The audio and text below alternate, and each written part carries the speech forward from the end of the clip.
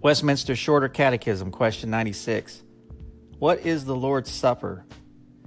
The Lord's Supper is a sacrament wherein by giving and receiving bread and wine, according to Christ's appointment, his death is showed forth, and the worthy receivers are, not after a corporal and carnal manner, but by faith, made partakers of his body and blood, with all his benefits to their spiritual nourishment and growth in grace.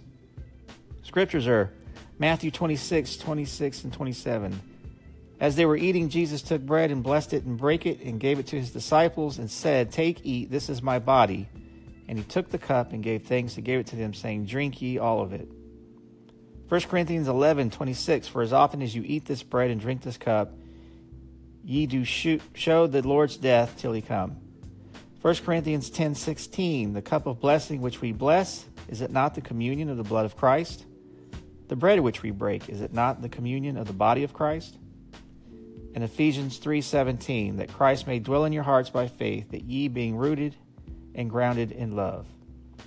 This concludes the reading of Westminster Shorter Catechism, question 96, brought to you by thereignofchrist.com.